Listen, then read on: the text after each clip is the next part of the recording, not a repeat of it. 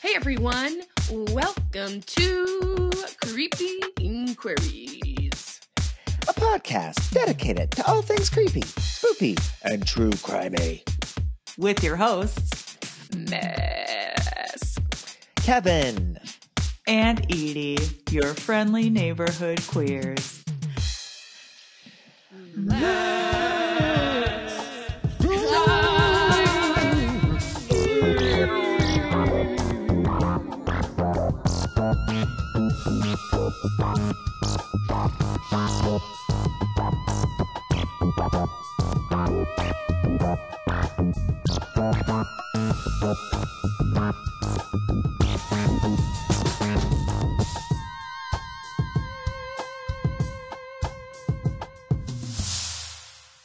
Absolutely fucking nailed it. welcome. Welcome everyone, episode 67. Here we are. You're tearing me apart, Lisa. Tommy Wiseau, 67. Are we sure? We are not. 67? I didn't think so. Notorious liar, problematic fave, Tommy Wiseau, is allegedly 67. Kev, when you were in LA, did you ever go to the midnight screenings of I did not. Oh. My then roommate and I went a lot, and one time we went in costume. She was Denny and I was Chris R. Where's my money, Denny? Amazing. Earth Girls Are Easy, Gina Davis, 67. Love her. Oh, love, Genius love. Davis. Heyo. She is. I can't do an impression of her except for, I guess, Maya Rudolph's impression of her from SNL, which I can't remember. But Donatella Versace is 67. Get out! That's right. Get My name is out! Donatella. You want me to sing a song for you? La, la, la, la. Okay. Don't get me started, I guess. I want to get You just had it. You just had it in your pocket, ready to go. Really did. It's a nice day for a white wedding. Billy Idol, 67. Ooh. Wow. Okay. What's he look like these days? Yeah. Like himself, just older. Okay. Yeah. He actually Same looks hair, a little bit same like look. a skinny Dolph Lundgren.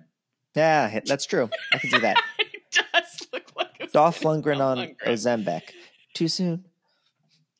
What's the deal? Okay, what's the deal with, like, everybody's talking about Ozempic? I have no idea. I have no idea. It's like a diabetes medication. Yes. But also a weight loss celebrity thing. Yeah. Super and it does something to their super face. Terrible. Sucks out all the fat in your face. You become looking gaunt and stuff. So there's been alleged sounds bad. people. Yeah, it sounds awful. Sounds bad. It is. You in Danger Girl. Whoopi Goldberg, 67. Oh, Molly, geez. you in danger, girl. Need we go back to love Sister Act 2? That. Sister Mary Clarence. Sister Act 2. Back in the habit. The greatest movie ever in cinematic history. Modern day Whoopi Goldberg, not great. No. Whoopi Goldberg back in the day, absolutely fucking phenomenal. Biting, The Color Purple, amazing. hello. Incredible performance. Mm-hmm. And saving the very best for last. To succeed in life, you need three things: a wishbone, a backbone, and a funny bone. Reba McEntire, 67. Oh, Reba! Fancy! A single mom who works 2 jobs who loves her kids and never stops. Never stops. I love Reba. I knew exactly what I would unleash when I mentioned the word Reba, and I am pleased that it's exactly what I thought. I could go through all of it. I know you could. Trish herself. Love Reba. Well, at first I thought I was a mermaid, but then I thought I was more of a water spirit. But I think I'm just a hero friend. That's Reba McEntire in an interview describing her cameo character Trish from Barb and Star Go to Vista Del Mar. Oh, God. Okay.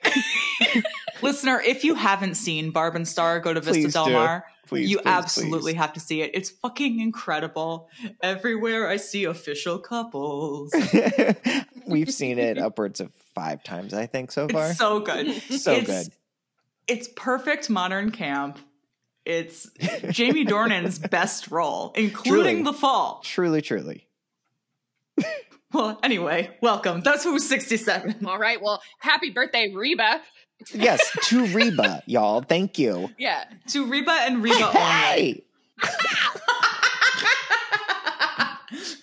This is now a Reba McEntire podcast. She has now been officially integrated into the Creepy Inquiries. She's in the lore. Extended universe. That's right. She is our hero friend. That's and right. yours. She is my hero friend. And just think that she will be with you in spirit today on this episode because she needs must. She is here. She's with us always. That's all. Saint Reba. Well, Nis, other than prostrating yourself before Saint Reba, what have you been doing this week?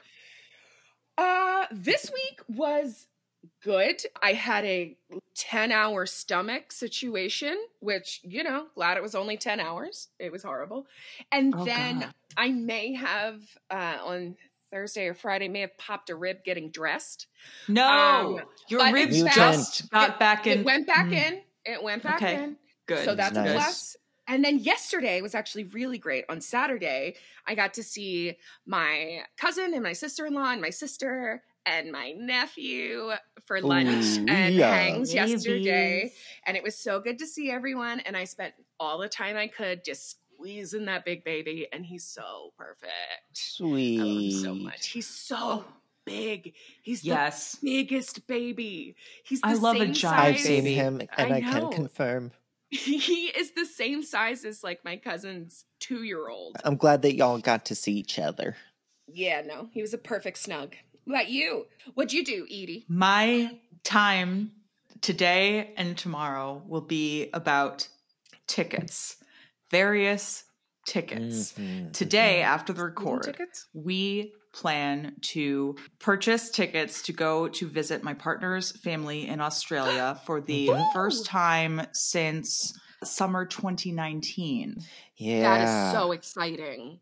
It is very exciting. Yay. We've had an entire additional niece born in that intervening time who is now 2 years old. Oh, go but we will be planning to go in October.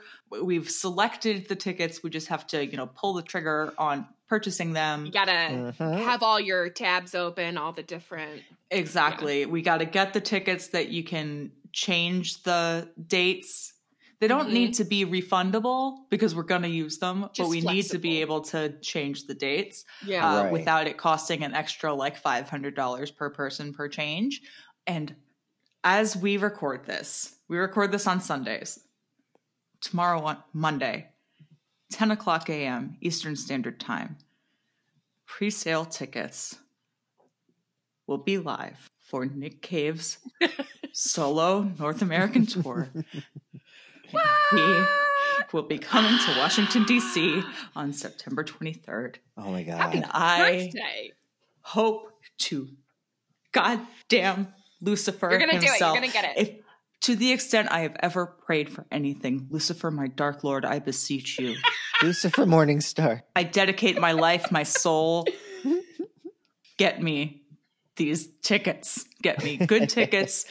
I think it might even be just Nick and the piano. Because during the pandemic, he did an intimate night with Nick.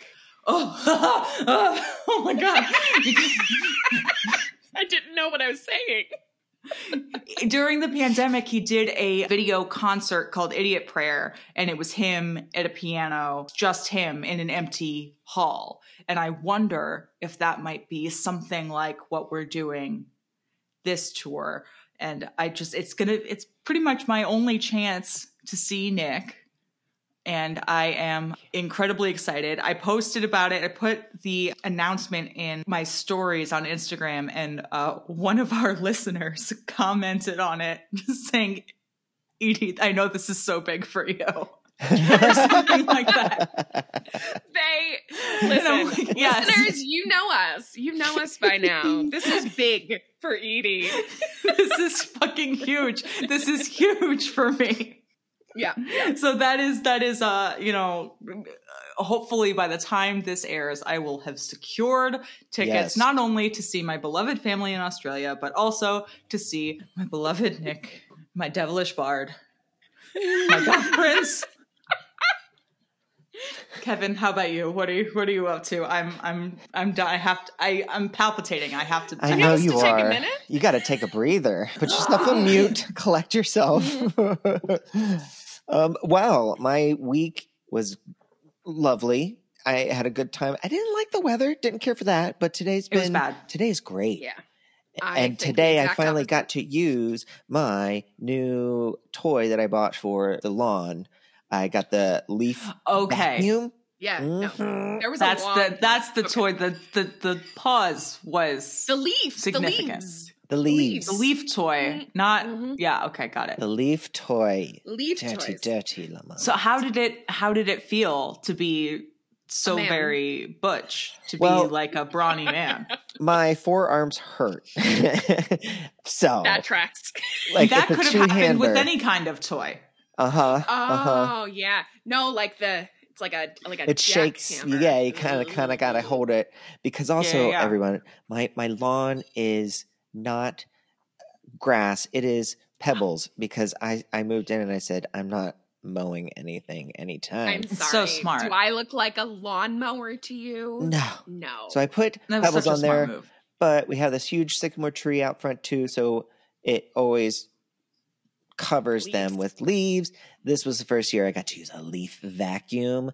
And was it more convenient? Not necessarily. But did you feel powerful? I do feel powerful. I do. And now you've got sore forearms. I barely could sign on today on this laptop. Press the buttons. He's so weak, y'all. He's so weak. He's getting so strong. I've been painting still, and that's been going great. And I thought the AbFab period continues. I'm in my AbFab era. The most recent one, so good. Thank you. I thought about a potential name if I were to start like an Etsy store or something, and I would name it "Pop Goes the Culture." Oh, cute, precious, little weasel. Cute.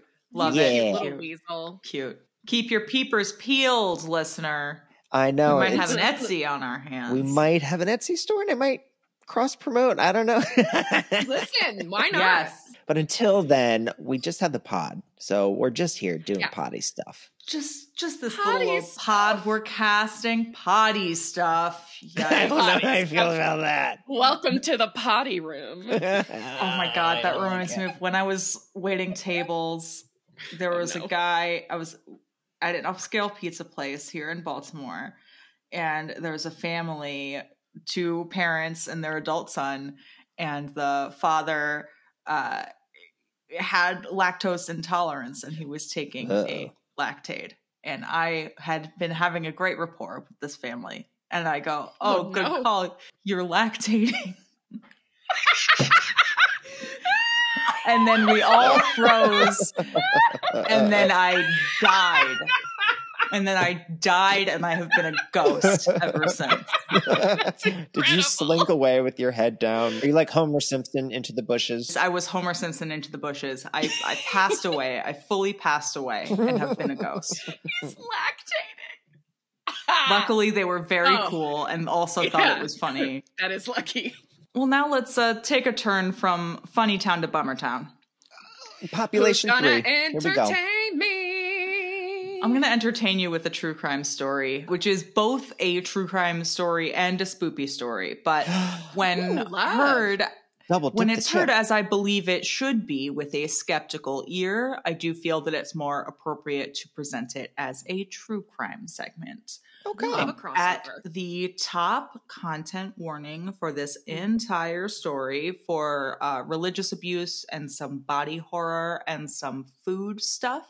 Okay. If you would like to skip this story, I believe that we generally put segment timestamps in the show notes. Mm-hmm. Yeah. Kev, you grew up Catholic, right? Yes, I did. Yeah, me too. I think I've said on the pod, I was so Catholic that my grandmother took my infant body into the bathroom in the hospital to give me a laywoman's baptism in the sink before I left so that if I died in the hospital, I wouldn't be sent to purgatory before I could have a baptism. As you deserve. Now that's Catholic. Now that's Catholic. So dark. Joke's on her because I got out before I was confirmed. My Sunday school teachers when I was young would have had a lot to say about that. Just to be like, oh, your friend's great and all, but they're going to hell, right? The devil's after them even now. Oy. Hell yeah. Speaking of the devil being after people. Oh, that's a great segue. Yeah, thank you. Today's story is about the devil, except that it's not. Okay. I'm hooked. Bring me in. Miss, I think that when I speak my next words, you'll know what I'm talking about. Kev, I don't know if you will. Anneliese Michel was born on my list. in 1952 in West Germany. I knew that it was on your list because so much so that after I finished it this morning, I freaked out and had to go through each of our old episodes to be like, has Miss talked about this already? I cannot tell you that every single week I have to do that for whether it's spoopy or not. That's totally fair. And that's good because I do that too. We should have a spreadsheet. I'll make a spreadsheet. I literally just had the same thought. I like it. Anneliese Michel was born in 1952 in Bavaria in West Germany. That area in Bavaria is deeply Catholic. That Bavaria area. It's deeply, deeply Catholic. 70% of its then 11 million residents were members of the One True Church. Wow, that's a lot. Anneliese and her family were among them. When she was 16, she had her first seizure. She lost consciousness during school, and a classmate found her in a trance-like state. Later that night, Anneliese woke up suddenly in her bed, feeling as if something was pressing down on her. And she couldn't move, she couldn't breathe, she couldn't speak, and she lost control of her bladder. Sounds very scary. It does. And Anneliese was scared. But as a little bit of time went on and nothing else happened, she more or less put it out of her mind until the next year, in August 1969, Anneliese had another seizure. A neurologist examined her and would later explain to investigators, I judged from the description I was given that this was probably a case of cerebral seizures of the nocturnal type with the symptoms of grand mal epilepsy. Grand mal seizures are now known as tonic-clonic seizures. They have two phases, a tonic phase and a clonic phase. Tonic? Gin and tonic clonic. Just a casual after-work drink. They can begin with a partial seizure that's known as an aura. And during an aura, which is like the pre-seizure section that can happen, people can experience sensations like strange smells, vertigo, nausea, anxiety. And then when the seizure starts in earnest, it starts with the tonic phase, when people can lose consciousness and feel paralysis in their muscles and respiratory organs because those muscles are involuntarily contracting. Yeah. Oh my God. Then comes the clonic phase, when a person's extremities and face spasm and jerk around quickly and uncontrollably. And then when the body finally relaxes at the end of the clonic phase, it's not uncommon for the person's bladder to release after all of that stress. Sure. So Anneliese's symptoms fit the bill of a tonic-clonic seizure. For example, one day while praying the rosary, she said she smelled something sweet, like violets, following around her, and she felt euphoric all day. And other girls from the school later found her, again in a trance-like state, with her hands stretched out rigidly. They said like a cat putting its claws out, and her pupils were fully dilated, making her eyes look black. Blown. After that third seizure, Anneliese started experiencing behavior changes. By 1973, friends and family said she was withdrawn and tended to lash out in anger. She fell into a deep depression and contemplated serious self-harm.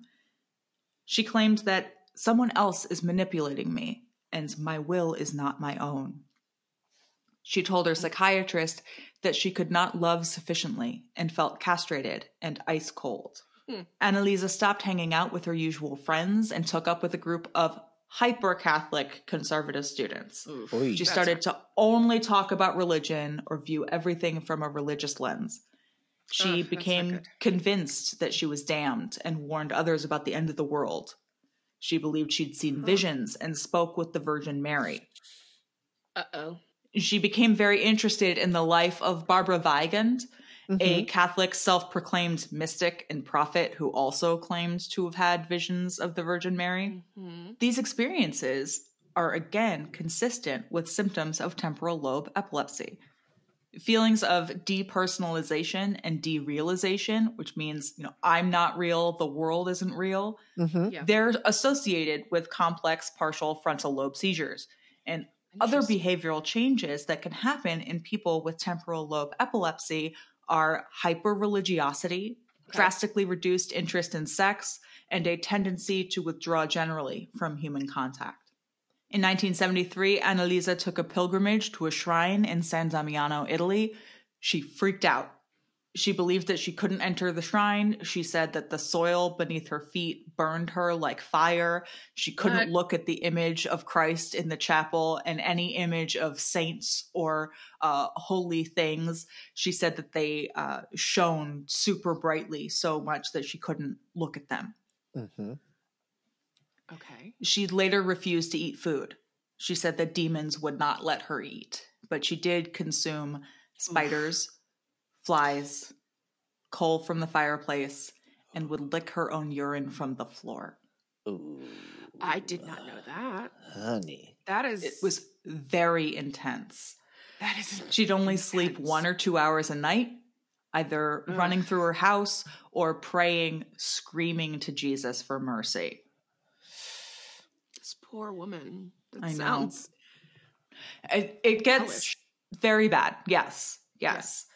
She would genuflect, which is a part of Catholic prayer in which a person goes to their knees and then stands up again, 400 to 600 times a day. Oh. Jesus. And she's not eating? No.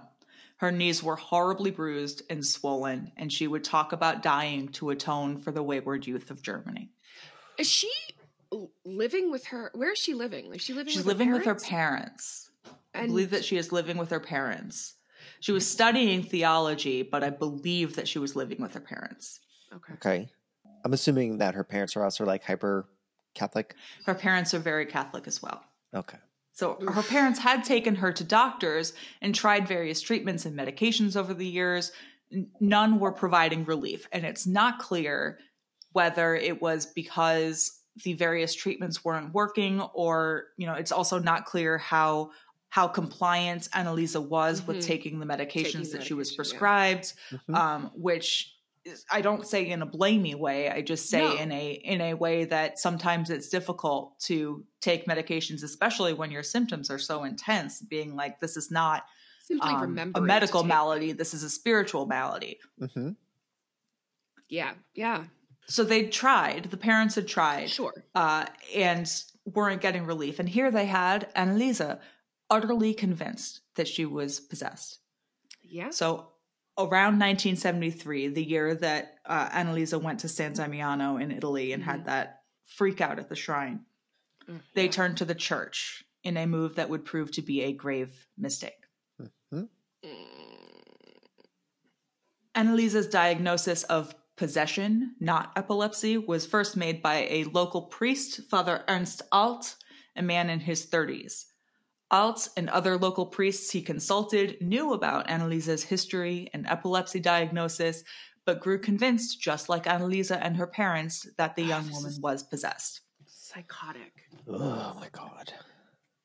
Finally, in 1975, the local bishop, Josef Stangl, permitted Alt and another priest, a man in his 60s named Father Arnold Rentz, to carry out the rites of exorcism in total secrecy. Always good. Things happening in secret to save people. Always good, never fails. It's so great. And let's take a quick detour to talk about these rites. The exorcism rites are contained in a larger ritual book called the Rituale Romanum. The first edition of the official Rituale Romanum was authorized in 1614 by Pope Paul V. And that's what we should still be doing, living our lives. That that guide. So great. The rite we're concerned with now is De Exorcismis et Supplicationibus Quibusdam, concerning exorcisms and certain supplications. And this version of the rite, as I believe in 1975, was largely unchanged from the 1614 version. Good. That is comforting. Bishop Stangl granted this permission, he said, after careful consideration and good information. What is that? Well, he relied entirely on faith in the written letters from Father Alt.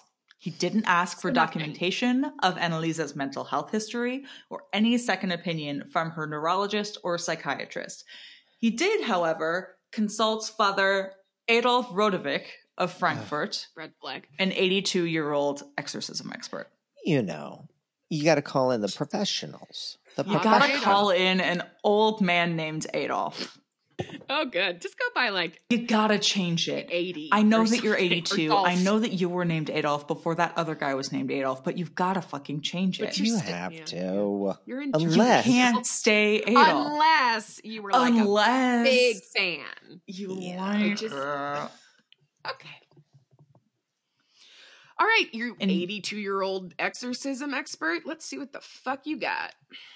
Well, Rodewijk wasn't involved with the actual exorcisms. Stangl granted permission to Father Alt and Father Rentz to do the exorcisms. Right, okay. Mm-hmm. Okay.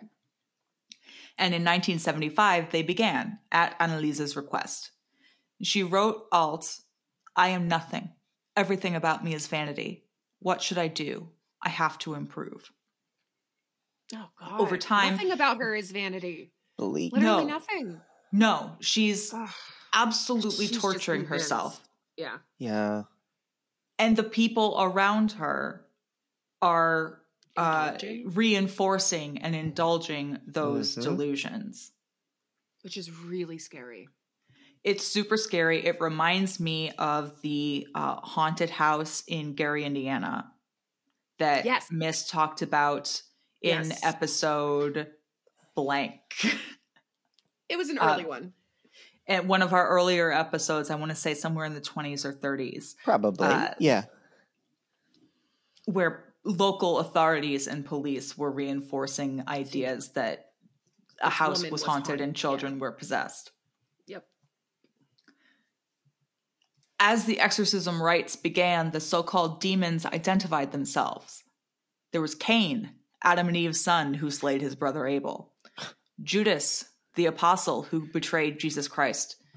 Nero, corrupt Roman emperor. Demons like Belial. We got Nero in the mix. Belial. So these aren't like tradition. It's not like Beelzebub's not in there. It's not like... Well, actually, Evie Belial just said. is in there, but also Hitler. Oh. Well, who can argue he's not a demon? So what about these demons? Yes.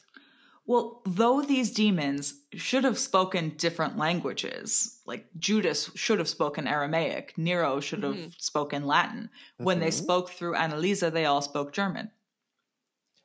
Interesting. Once the exorcisms started, Hitler was translating first. Yeah, he was. That's true. That's what it was. You know what? He was a Mystery solved, Kev. Thank you. Mystery solved, Kev. Because Hitler just wants to be helpful. He does. So he's taking on the translation. He truly always saw himself as like a middleman anyway. Let's isolate all of these quotes. Isolate that audio. Hashtag cancel Kev. Yeah, it's not me. Once the exorcism started, Anneliese refused any medical treatment and asked her parents to trust in the Lord.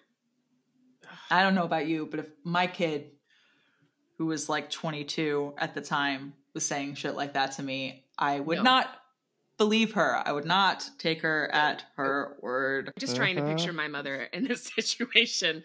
And no, she's not indulging that. I'd be in every hospital before that. But, you know, this is a process that the church itself has sanctioned, albeit secretly.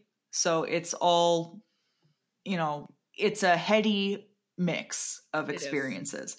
Over the first half of 1976, Alt and Renz would perform 67 separate exorcism rituals. On her? Mm-hmm. Oh, okay. So multiple times a week.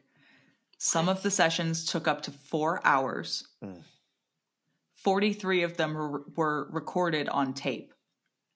Oh.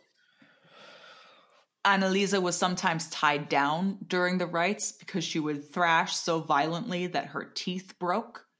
She'd have bruises everywhere, and both of her eyes were blackened. And she was so emaciated. Oh, yeah. Listener, you can look at pictures of her around this time. It is disturbing, horrifying. If you want to look at these pictures, I warn you that you should use caution. Mm-hmm. Father Renz said that he was the one to carry out the last exorcism rite the day before Anneliese died. When Anneliese did die on July 1st, 1976, she was 23 years old and weighed 68 pounds. Oh my God. How is she even alive? How could she be alive? I don't know. Her last words were, "Please, absolution, and Mama, stay with me. I am afraid." I know. It's terrible. That's terrible. Fucking awful. So even with all of these people and how often they're in the house, she's still not eating? No, she won't. She won't do it. And nobody's really making her. That's what I think more than her not eating is people not trying to get her to eat. That's what I don't understand. It's not for me to understand, I know. Don't get it. Finally, a doctor was called to the house to issue a death certificate. So that's when they call the doctor. That's what they're... Oh, nice. What'd he have to say?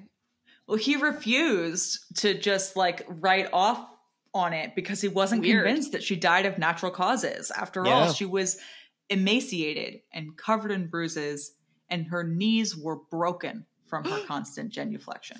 Oh, man. Horrible. Absolutely horrible. This is one of the most terrifying stories. Oh. An autopsy report concluded that she died of malnutrition and dehydration, which makes a lot of sense. Makes a lot of sense. Well, to clear things up, Father Alt called the prosecutor's office to explain the situation. The prosecutor immediately started an investigation. Well, good prosecutor. He said he'd simply been conducting a series of exorcisms on Anneliese because he believed that she was demonically possessed. When he was asked why he hadn't sought medical intervention, Alt said he never thought that she was dangerously ill, and if he did, he'd have called for a doctor. She was an adult woman who weighed 68 pounds and had broken knees and shattered teeth. That's the devil, baby. It's demons.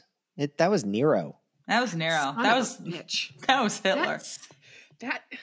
I hate all of them, believe it or not. Father Renz, when asked the same question, said that the ritual rules expressly provide that clergymen should not burden themselves with medical matters. Oh no, why would we burden ourselves? Why? When we can just kill people and call it religion. Well, that, Renz was right.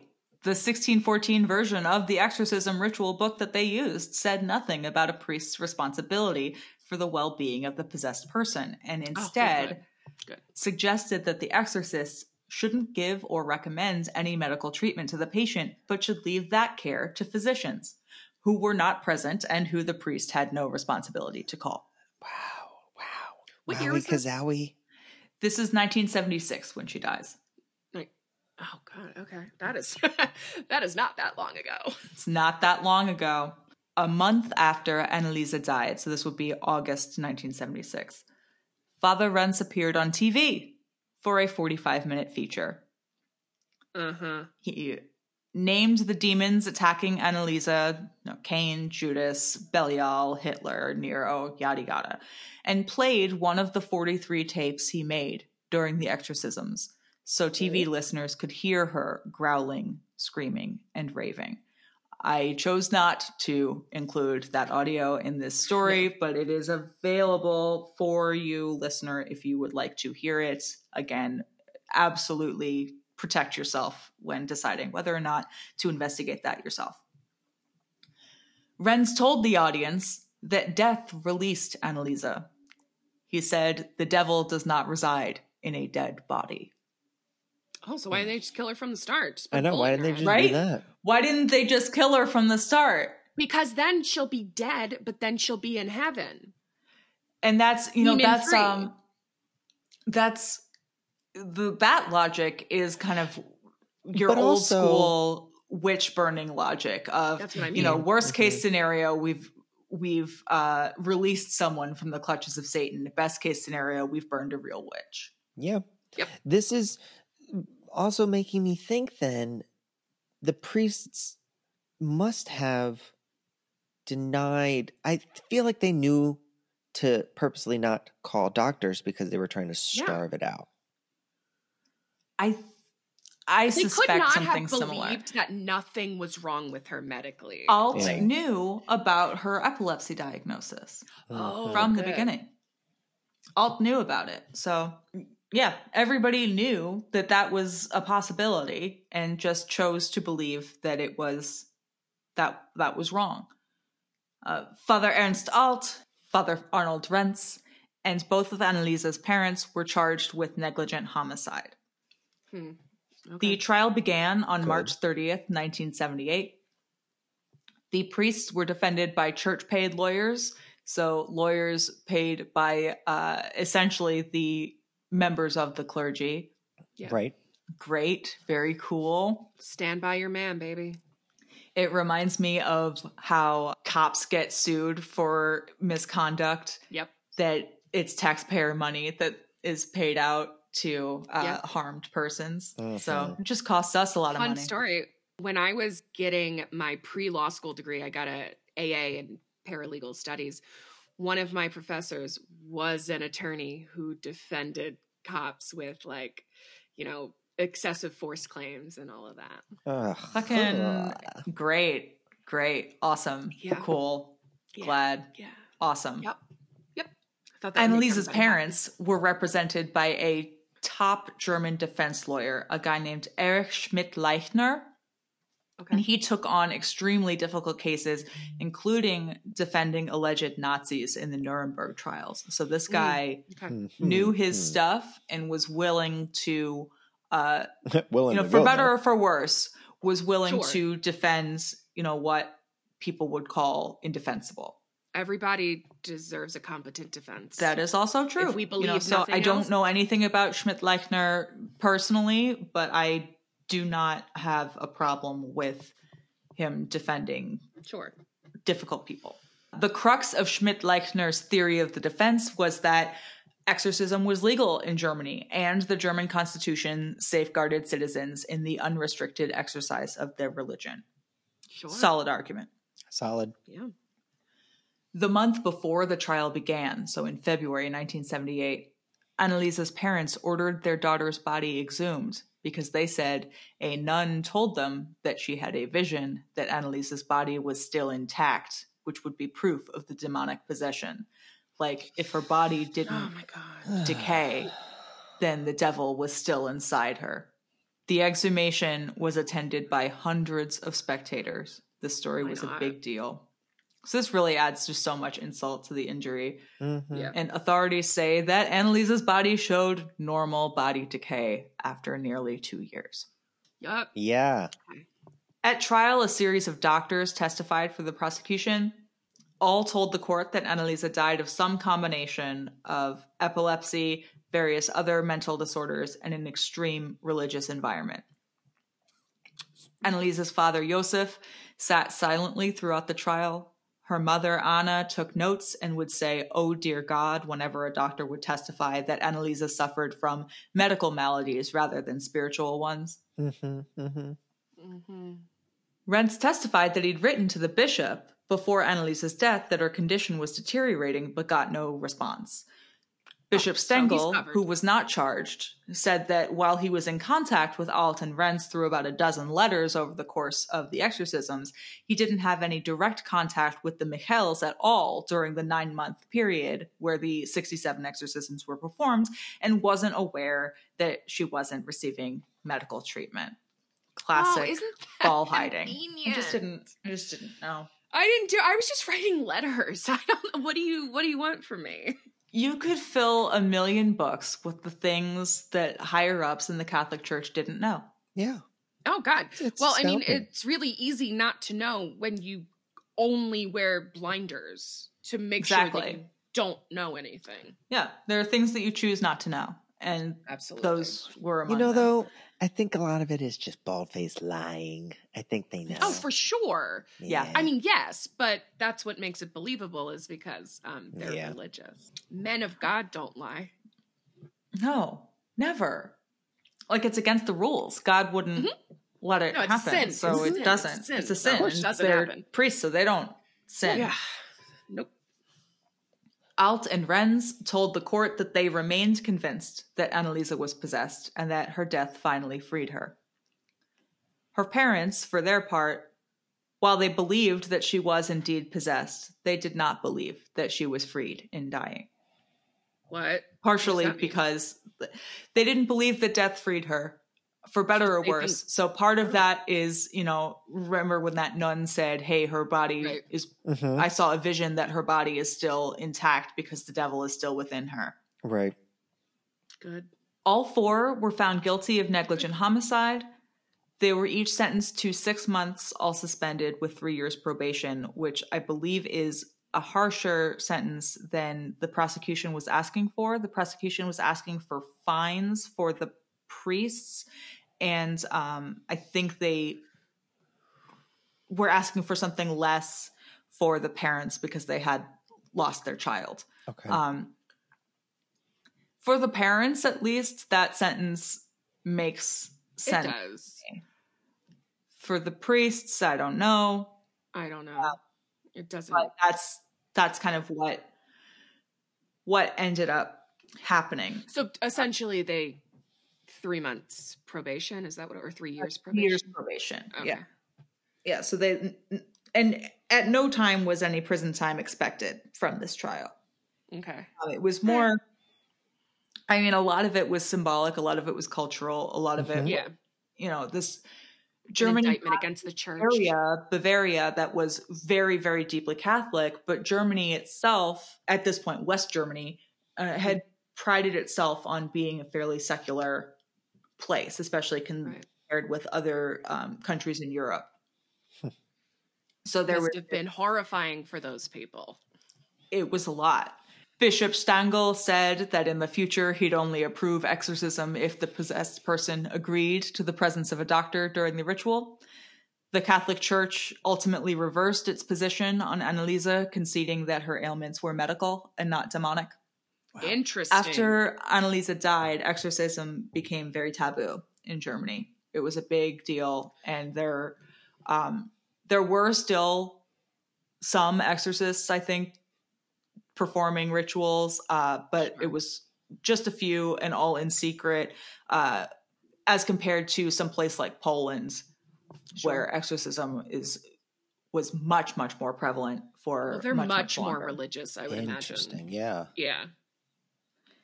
The Catholic Church at large is still in the exorcism business. Mm-hmm. Oh, yeah. And it wasn't until 1999 that the Vatican updated the rite of exorcism and published it as its own ritual book. And only you mean then, that 1615 document is not good? Why aren't they using? No, it's no good anymore.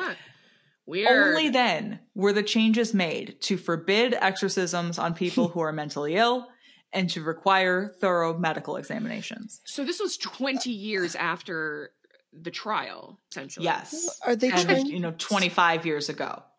The nerve of them trying to update that 1614 document. That sacred. Was perfectly it came written from God. Yeah, how can you did you get a fax from God? 1999? I mean, I guess it's, back in 1614, Pope Paul V, who was infallible and was the voice of God on earth, set out these rites. And then in 1999, it was, who was it? Oh, sorry. John Paul II, maybe? John Paul II, yeah. JP2. Also infallible, made the changes. So anything the Pope says goes. Pope can't be wrong. Pope's the Pope. Yeah, Pope Frank just said all the priests can fuck now. Did they? Really? Yeah. Like all of them? Like, he said that was always just temporary or something. I will get this. Oh, because honestly, I very much support that. Because maybe they'll stop. Maybe they'll stop doing so much molesting. Yeah, maybe they'll slow down if they can have. Pedophile's a pedophile no matter what they are. Yeah, right. Yeah, it's just they got good cover in a church. Oh, he's saying it could be changed. It's always been, quote, temporary, even though it's been a requirement since the 11th century. But it's temporary. It was temporary. It's really temporary. It's 1,000 years. It's temporary. He says there is no contradiction for a priest to marry. So let them get married and let them have. But he's still like hedging about it. He's like, it could change. It's not, but it could. Wink. I'm the flirty pope. Rome's prestigious Athenaeum Pontificum Regina Apostolorum College launched a course for exorcists in 2005 that included classes on the history of Satanism. Oh, do they have online courses? I want to take one. I don't know. I'd read that book. Yeah, I'd watch that soon. And as we know from living in the world, especially from around 2015 onward, the satanic panic is very, very much back in vogue to the extent that it ever left us. Mm-hmm. And what made me want to do this story this week was seeing a trailer for a really shitty looking movie that makes exorcism look kind of like real and cool. Great. The Pope's Exorcist is an upcoming movie in which Russell Crowe, with a ridiculous Italian accent, plays Father Gabriele Amort, the chief exorcist of the Vatican. The movie looks like it sucks. It looks like a piece of duty. It looks like absolute duty pooty. It is loosely based on Amort's own memoirs. It looks like fucking shit. And I hope it goddamn bombs. It will. It will. There's no way that would be successful. There's no way. There's no fucking way. And they filmed it like less than a year ago, and they're putting it out like soon. Oh, so it's no. So it's Russell Crowe is in his like direct to streaming. I need to pay my bills. Stage. I need money. It started with him auctioning off all of his stuff, right? Remember when he did that? Yes, he did. He auctioned off the leather. The leather Speedo thing from the boxing movie. Oh, there you go. Cinderella Man. There you go. Oh, I was thinking there Gladiator. You go. Okay. No.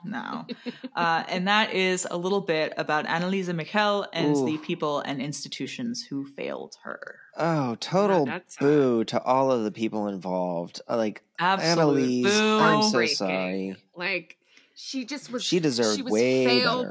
Better. Yeah. Listener, if you're super Catholic or if somebody close to you is super Catholic, go to a doctor. Consider the alternative. Yeah. Consider maybe not being Catholic anymore. Not. Yeah. And like get at us. Edie and I are both recovered Catholics. We'd be happy to like talk to you about it earnestly, honestly. Yeah. And I do want to make a very big distinction between religion and faith. I think faith can be something that is very helpful to people. Agreed. And religion, particularly, and this is just my opinion and mine alone, my opinion is that the Catholic Church as an institution has been one of the most harmful and insidious cults in the history of the world. Truly. I do not believe that the Catholic Church has much, if anything, to offer anyone. Truly. No. So if you are a believer in Jesus Christ, you might be able to do that without the machinations of the church involving themselves. Yeah. But you do you. If you're not hurting anybody, that's fine. I don't know. I've got a lot of feelings. I've got a lot of feelings about this church. I do too. Fine. I have no problem with people who are religious or believe in God. I have a problem with the dogma, like the evangelizing and the influence and like if you come over and you're Catholic and I'll talk, like we could talk. I'd love to pick your brain, but like. I have no problem with that. It's just religion, it turns out, is incredibly harmful. Mm-hmm. Not all of it and whatever, but it can be insidious. Yes. No, definitely. I have people of faith in my life who are wonderful, caring, generous people. Mm-hmm. And part of the reason that they are that way is because of their faith, and I respect that very deeply. And I also have great feelings of anger and resentment that I think are warranted. I have notes. I have some notes. Listen, can we get Frank on the line? Frank? Is he on Cameo? Can we get Frank on the horn? How much for a cameo from Frank? Yeah. Get Frank on the horn. We got some notes. Oh, man. Well, thank you, Edie. Thank you. I only knew the big points of that. I only remembered the big points of that. I've only ever seen the photos. I just didn't know that was her name. Well, thanks, Edie. Thank you. Very much enjoy/hated that. I was trying to see throughout the story if my spoopy story had any kind of overlap. Probably not. But we're taking the classic route today. I think we're having a good classic episode of Creepy Inquiries. We got the exorcism/true crime side of things. And my story comes from the lovely city of Boston. Oh. Boston, Dunkin' Donuts, Ben Affleck, Matt Damon. Whaling. All that. Whaling. That's not true. It's more like Nantucket, right? And New Bedford. Boston is not only home to the nation's largest marathon and delicious foods like baked beans and cream pies and the Boston Tea Party latte. Oh, so delicious. What is that? You know what that is, right? No. What is the Boston So it's just a London fog latte, but they steep the tea in harbor water. Disgusting. Oh, cute! Yeah. That's delicious. Did you just make that up? I sure did. I did. Oh, listener, he's got like such a cute little stinker and grin on his face. I'm just a silly goose right now. What can I say? You're just a silly little goose. A lot of early colonial events took place in and around Boston, yada, yada. Sure. So it makes it one of the most haunted cities in the country. I'm listening. So inevitably, we were going to start talking about something from that city. And I did. This is one of those times where I was like, have we talked about something from Boston Spoop yet? And I went through all the episodes. We did not. So that's why I'm saying that. Shocking, because Big Library is from around that way. Indeed. Well, he is, yeah. I did get this story from one of his friends, one of our good friends. He's been in touch with his whole life and we see often. So he was the one that suggested it to me last time we were up there. Yes, what I present to you today, dear listeners and dear co-hosts, I bring to you the tale of Boston's Lady in Black. Oh, okay. I'm intrigued. She's mysterious. She's mysterious. There are so many ghosts called the Lady in Black in the U.S. I believe that, yeah. I would love... Is there a Daniel Radcliffe movie called The Lady in Black? Yes, there is. Yeah, there is. Yes, there is. There's a lot. There's a lot of them. I would love to get them all in a room like seance style and just kind of like kiki, like so they could mingle with each other. Yes. Sure. Yes. Or, commission like a graphic novel series that would be eventually adapted into a Netflix limited series. I don't know. I'm just spitballing. Yes. Perfect. Get them together in a house when they stop being polite and start getting real. Mm-hmm. But Boston's Lady in Black, her name was Mrs. Melanie Lanier, and her tale is tragic, and it's full of love and loss and other such tribulations. Oh. But Mrs. Melanie Lanier is said to haunt Fort Warren, which is a pre-Civil War fort, not unlike Fort McHenry here in Baltimore. It, too, is pentagonal in shape. It was completed in 1860, so just in time to be used for the Civil War. Right on time. Civil War POW camps were some of the most terrible, squalid places of the entire war. But Fort Warren was an exception, because that was a fort that was used to keep Confederate political prisoners and other kind of high-value persons. And they got like cucumber water and would that we could all have prisons like that to the extent that we have prisons at all. Abolition. No, sure. No, agreed though. But amongst some of the more famous prisoners being held at the time were Alexander Stephens, who was the Confederate vice president, and John Reagan, who was the Confederacy's postmaster general. The grounds at Fort Warren, they served as a military training ground in addition to the prison itself. The substantial stone fortification of the fort had like hidden weapons in it too, and where it was positioned in the mouth of the bay itself really made it a secure spot. Okay. There was an officer by the name of Colonel Francis J. Parker. He had served at Fort Warren during the time of the Civil War. He published his memoir in 1880, a few decades later, and he compared Fort Warren to the setting of Anne Radcliffe's Gothic novel, The Mysteries of Udolpho, which I have not personally read. Oh, but I do love a Gothic novel. But I do love a good Gothic novel. And I can definitely picture something like that, is what I'll say. Yeah. Dark and stormy night, creepy house, mysterious people, all secrets. Secrets. And with that being said, let's get into how Mrs. Melanie Lanier became known as the Lady in Black. Okay.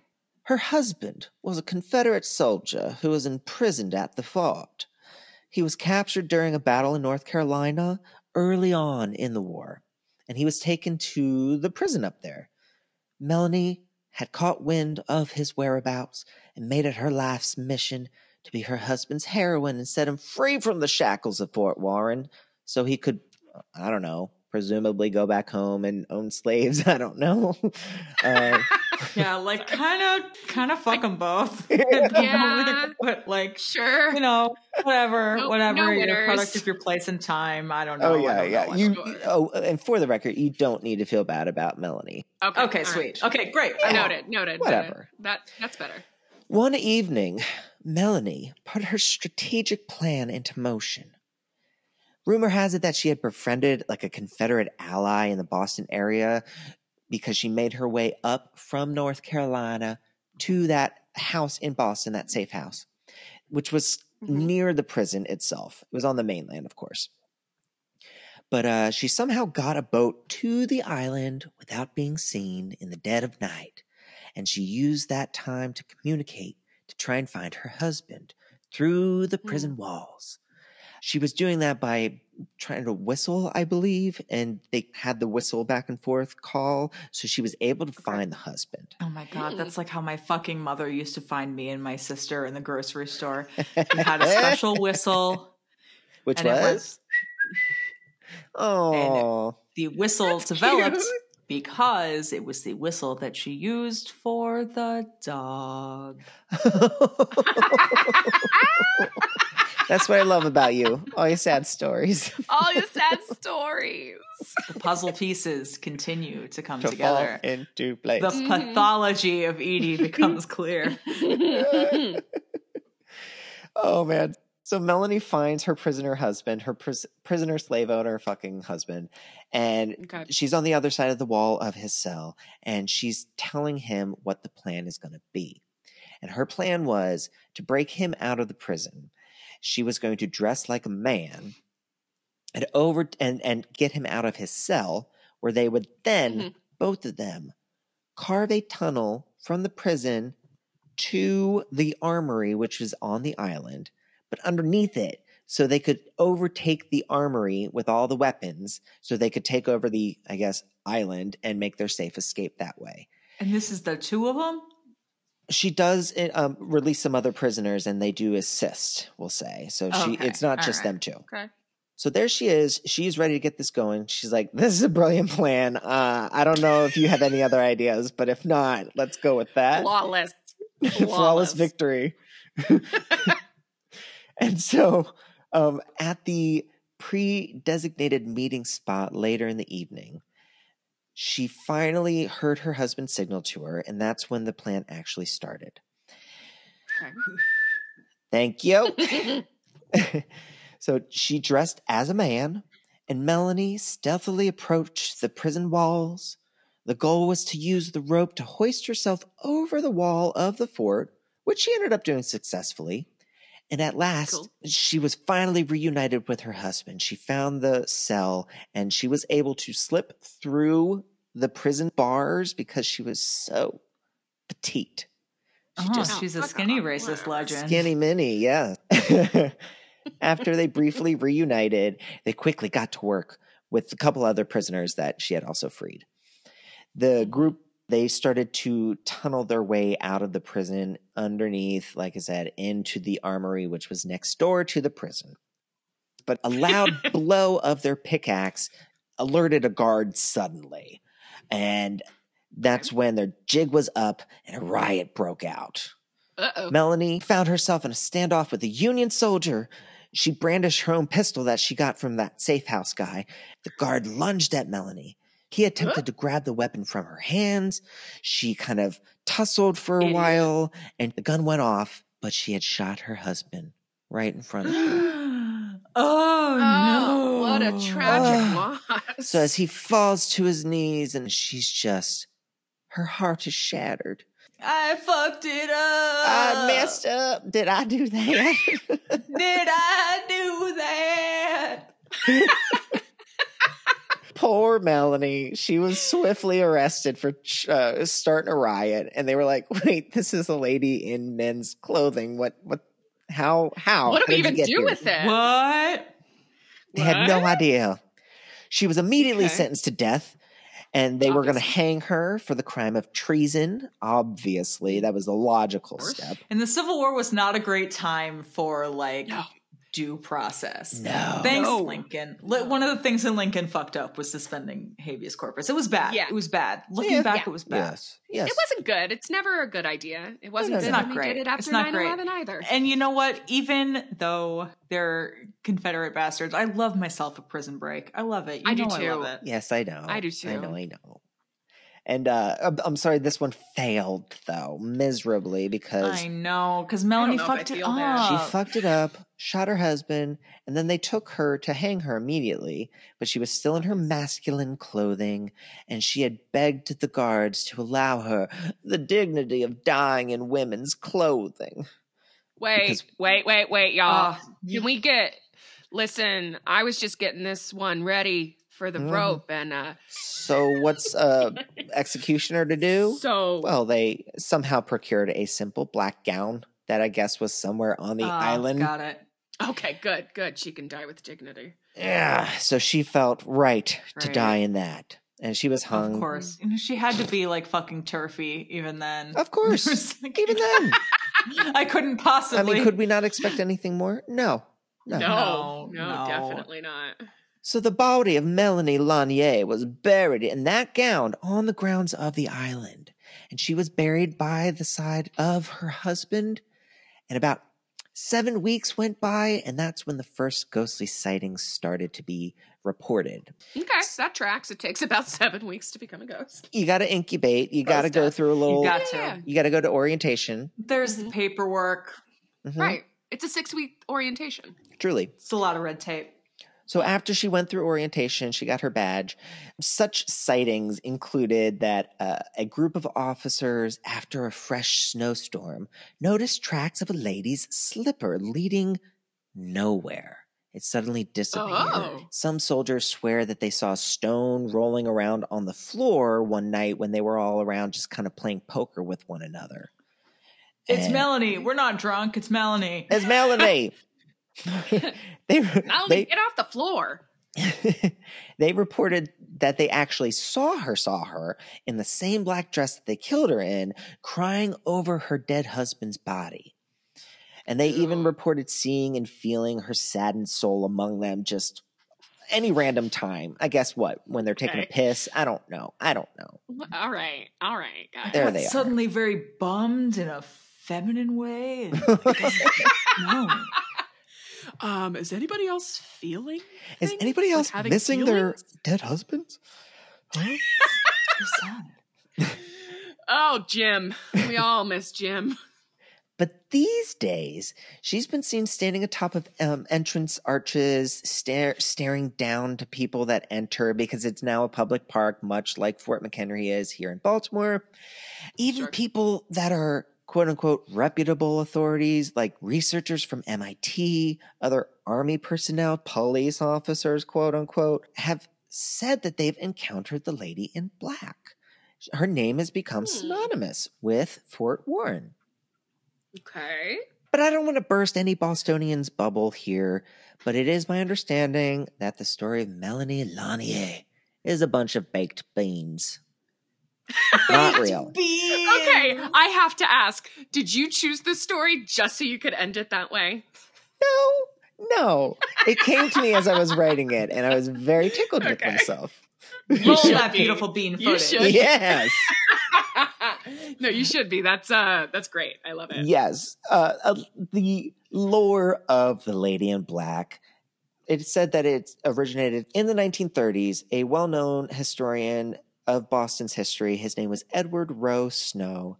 He wrote a book that celebrated New England's popular islands in the harbors. And that was one of the islands he talked about, and he mentioned the Lady in Black in that 1935, I believe, publishing of that book. Okay.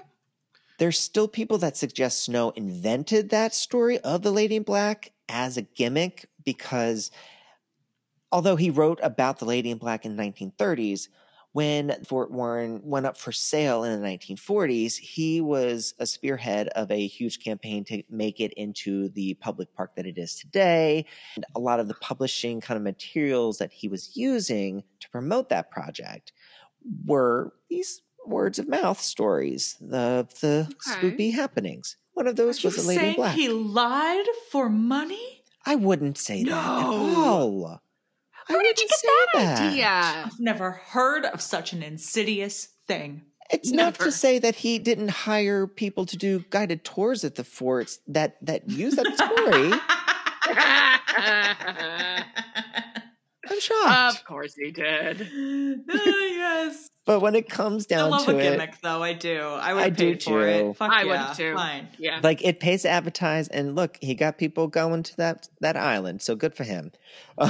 Experts, though, did not find any mention of any woman ever being at Fort Warren, let alone being executed then.